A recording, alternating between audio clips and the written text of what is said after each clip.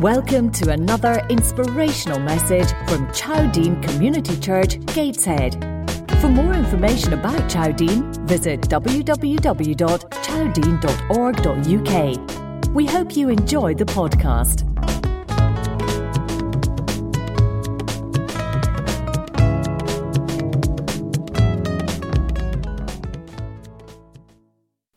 The title that I was given today is Battle Ready.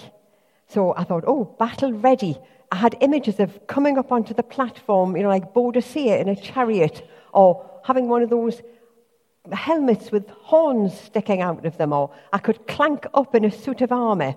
But it's not to be, because this is a spiritual battle, not physical, although armour is mentioned, and I will be referring to that later. But we do live in a fallen world, so the battle is real. So we're continuing today with this teaching series, as Sarah says, looking at the life of Daniel, a young man from the royal house of Judah who was taken into captivity. Nothing was going right for him. He was taken into captivity in Babylon, forced to serve a wicked king in a godless culture. So for him, it's a strange land, it's unfamiliar customs, an unknown language, and it must have been very scary for a young man. Yeah, we got there. So there's much that we can learn from the life of Daniel, and one thing is that he learned to pick his battles. He knew when to battle, when it was worth fighting. When the rulers decided to change his name from Daniel to Belshazzar, that was the occult name of a false god, nothing is said. Now, I'm sure Daniel wasn't very happy about having his name changed, but he didn't seem to think it was worth an argument. When he was told to eat and drink from the king's table, which for him, wasn't kosher and would have meant breaking his religious dietary laws, we find that Daniel, instead of arguing about it, he negotiated with his captors, and he used his powers of persuasion. That's what Ruth referred to last week. He used these powers of persuasion to be allowed to drink only water and eat vegetables, and he flourished on that diet. But when a law was passed forbidding prayer to anybody but the king, Daniel decided that was a compromise too far. No way was he going to give up talking to his God. It was vital for his survival in a godless culture. He knew that he risked his life, but this was a battle worth fighting. And because of that, he was thrown into a lion's den. But God honors his faith and shuts the mouth of lions. And I just want to say to Ruth, God does honor our faith. And when you step out like that, God will honor that. So Daniel's faith in his God kept him from being harmed. And the battle we are in is for our faith. Our lives are meant to give glory to the Lord, but the enemy doesn't want that to happen. Pastor Paul Reed at our recent church weekend said that God is not inviting us to sign up for the battle. It's not an invitation. If you're a Christian, you're already in it. And the Bible in Ephesians 6 tells us about this armor. It says, "Put on the full armor of God, that you may take your stand against the devil's schemes. For our struggle is not against flesh and blood, but against the rulers, against the authorities, against the powers of this dark world, and against the spiritual forces of evil in the heavenly realms. Therefore, put on the full armor of God, so that when the day of evil comes, you will be able to stand your ground, and after you have done everything, to stand. Stand firm then." And this is when we get the list of the essential armor. "With the belt of truth buckled round your waist, with the breastplate of righteousness in place, and with your feet fitted with the readiness that comes from the gospel of peace. In addition to this, take up the shield of faith, with which you can extinguish the flaming arrows of the evil one. Take the helmet of salvation and the sword of the Spirit, which is the word of God." Now, many years ago, a friend and I did a humorous sketch about the full armor.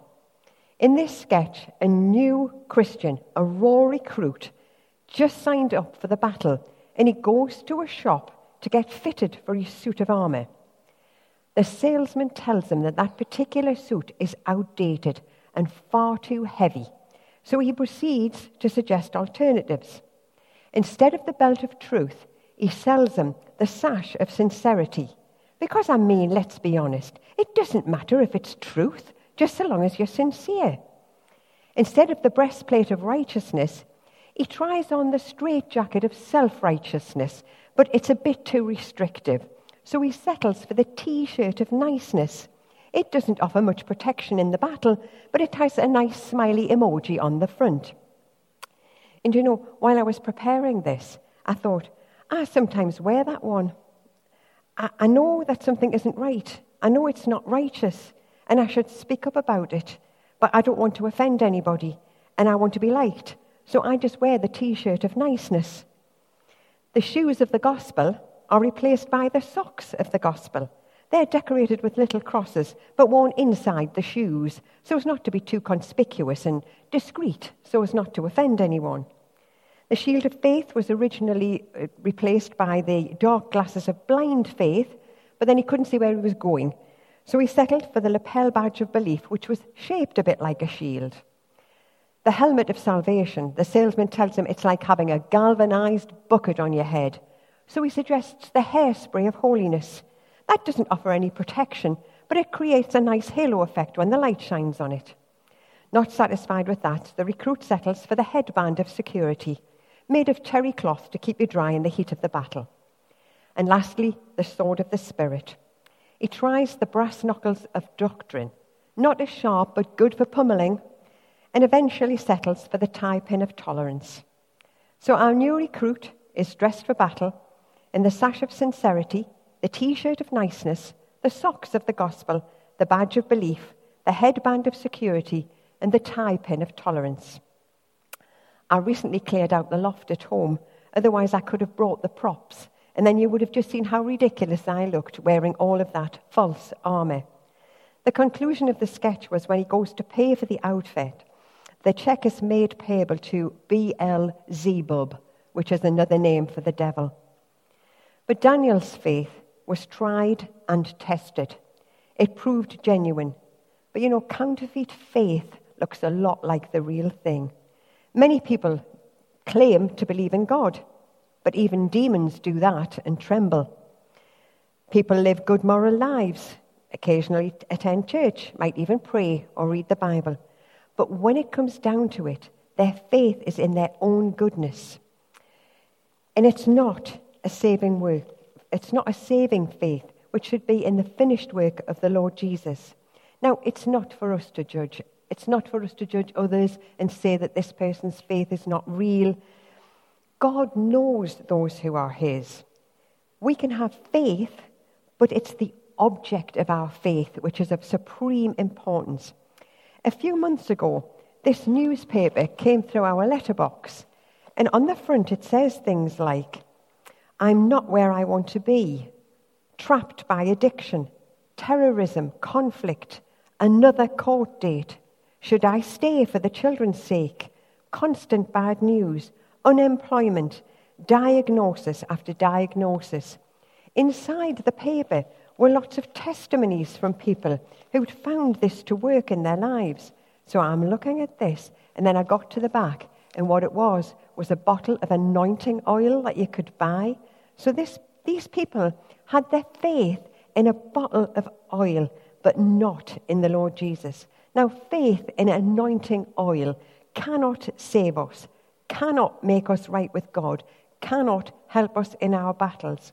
We are saved by the grace of God through faith in the work of Christ on the cross. We have only to come to the foot of the cross, admit that we have done wrong, and ask Jesus to come and take control of our lives. The Bible tells us that the blood of Jesus is sufficient to cleanse us from every sin. But even atheists have some kind of faith. It's the object of our faith that is crucial. True faith is in the God and Father of our Lord Jesus Christ, the creator of all things. And real faith believes that the will of God is the best thing that can happen to you. The will of God for your life is good because God is love. And obedience is important because we prove that we know and love Jesus. He said, "If you love me, keep my commandments." Now, it's easy for us to obey God when we agree with him. I mean, that's not really difficult, is it?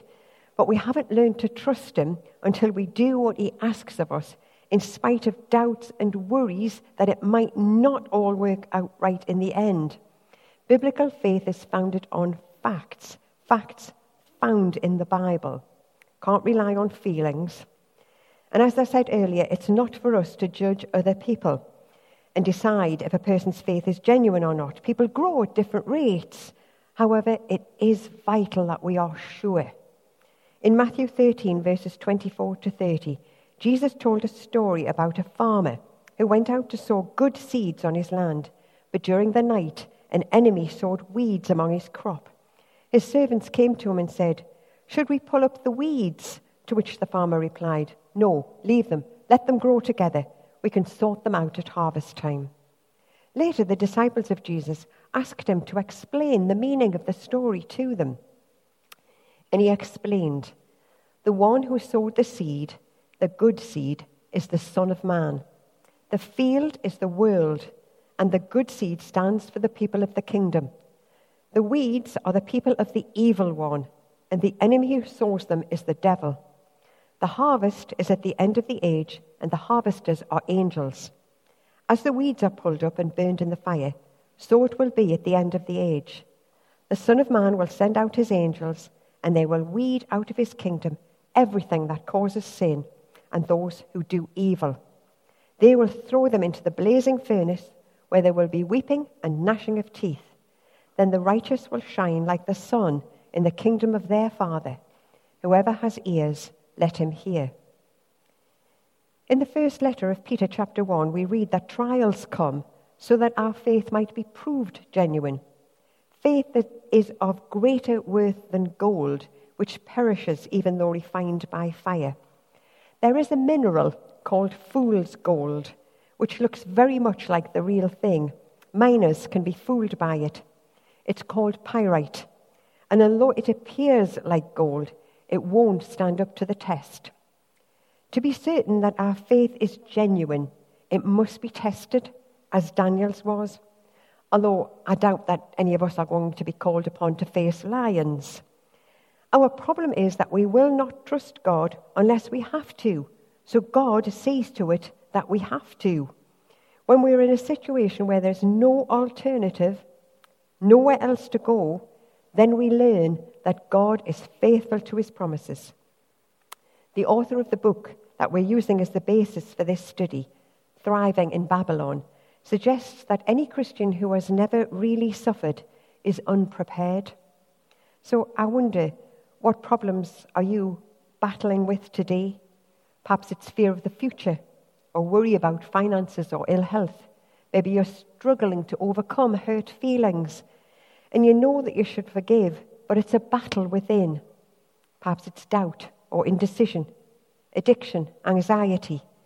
It might just be that it's February and you're in a really low mood. You know that you should be filled with the joy of the Lord, but it's a daily battle. Now, is that you today? Because you're in good company. The psalmist wrote, "Why, my soul, are you so downcast? Why so disturbed within me? Put your hope in God, for I will yet praise him, my Saviour and my God." You are not alone in your struggles. I like what Oswald Chambers said. The battle is lost or won in the secret places of the will before God, never in the external world. We are obliged to get alone with God and fight out the battle of our will before him, wrestled out alone with God.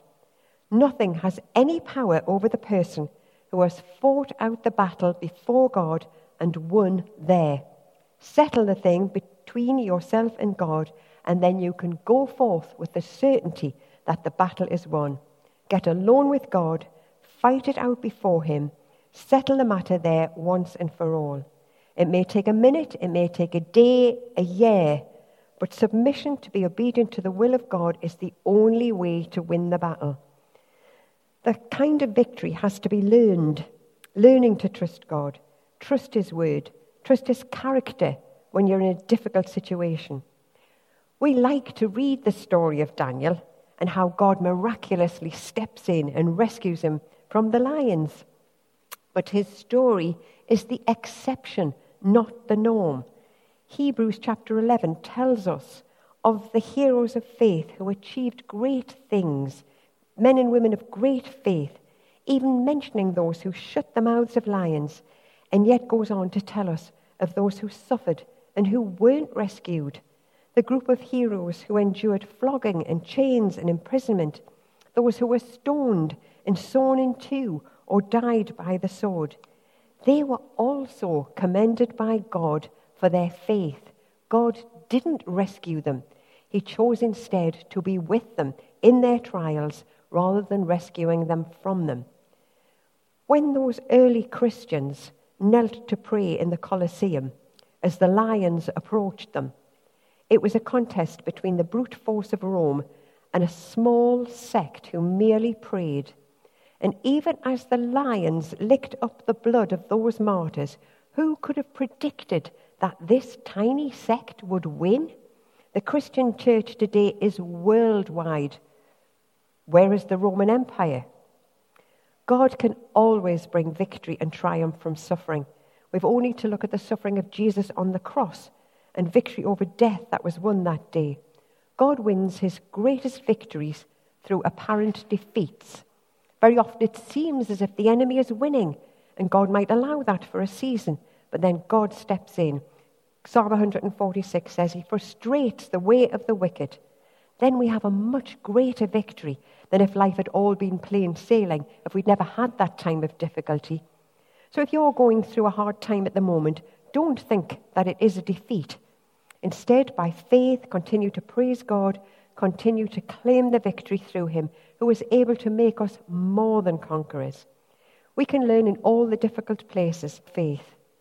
But the size of our faith is not important. Jesus said you could have faith the size of a mustard seed and it would move mountains. And Ron Dunn, in one of his books, gives a good illustration of this. He was visiting some friends who lived near a frozen lake, and they persuaded him to try just walking on the ice. Now, Ron was very hesitant and quite fearful. He was treading very cautiously and with not a lot of confidence in the ice to support him.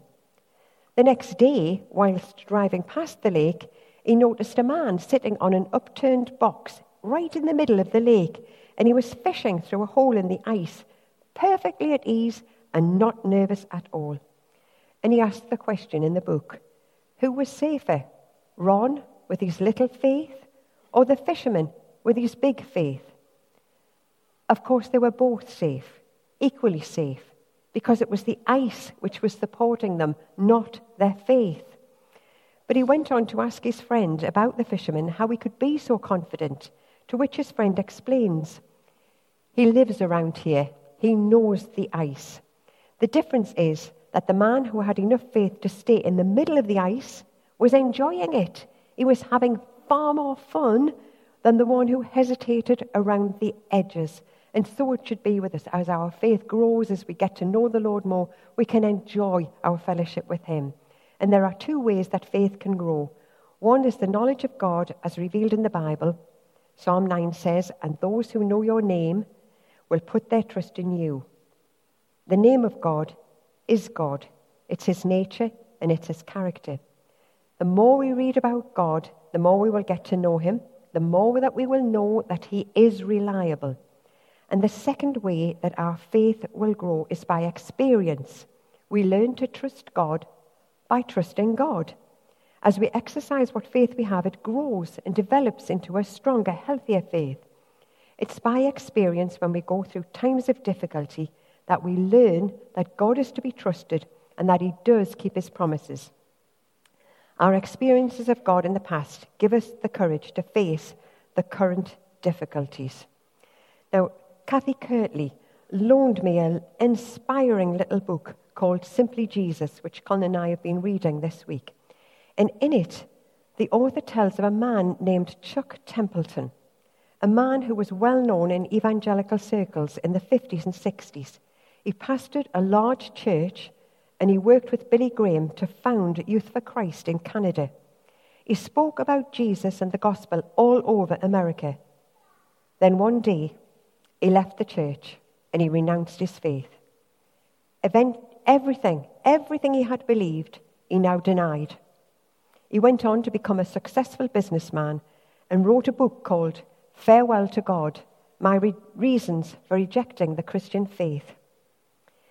Many years later, Lee Strobel interviewed him for a book he was writing called A Case for Faith.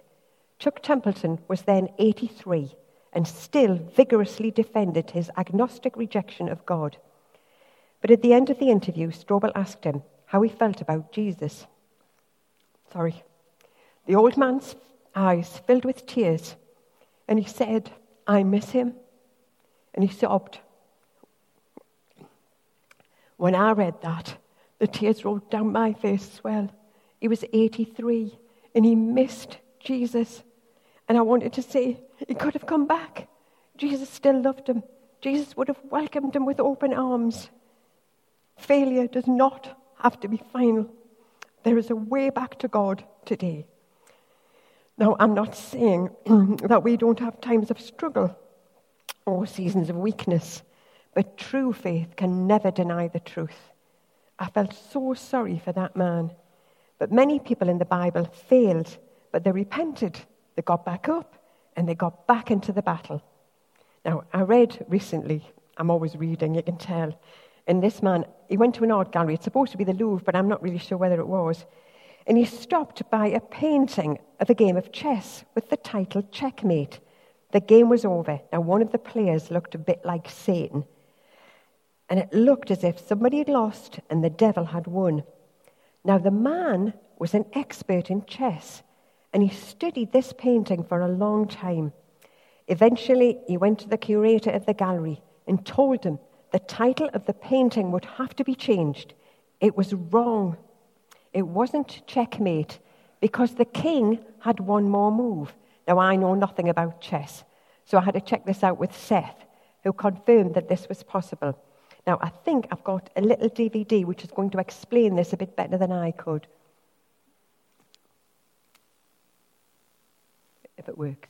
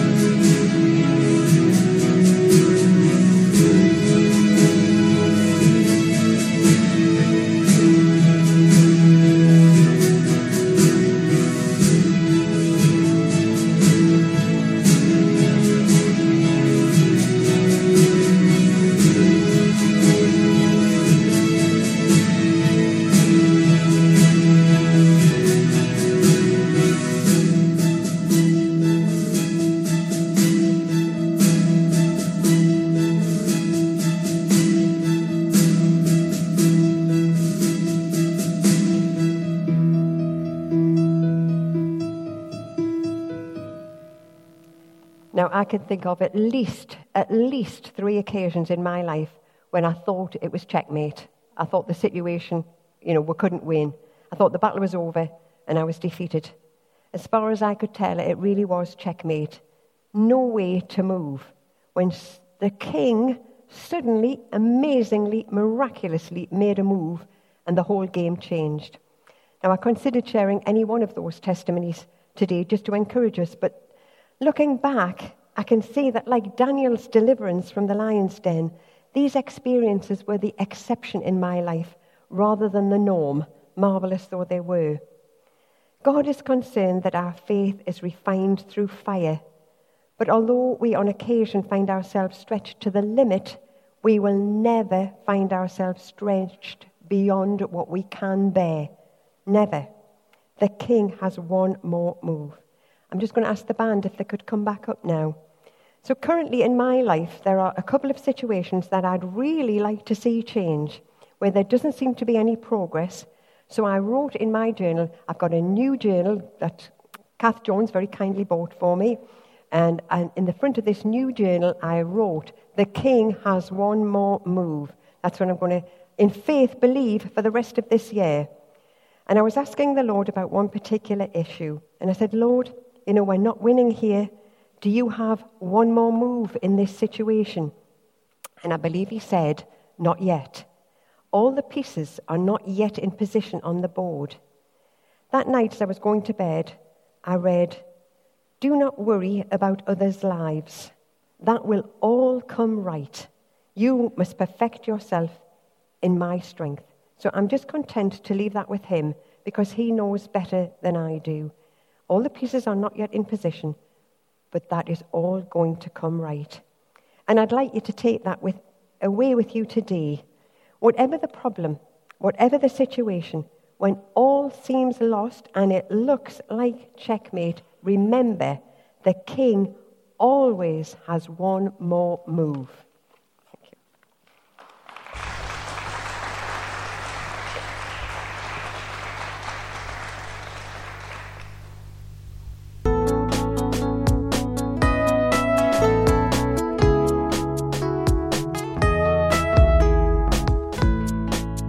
This is the end of this message. We hope you enjoyed it. If you want to find out more about our church, please visit www.chowdean.org.uk. And please take a minute to rate our podcast on iTunes.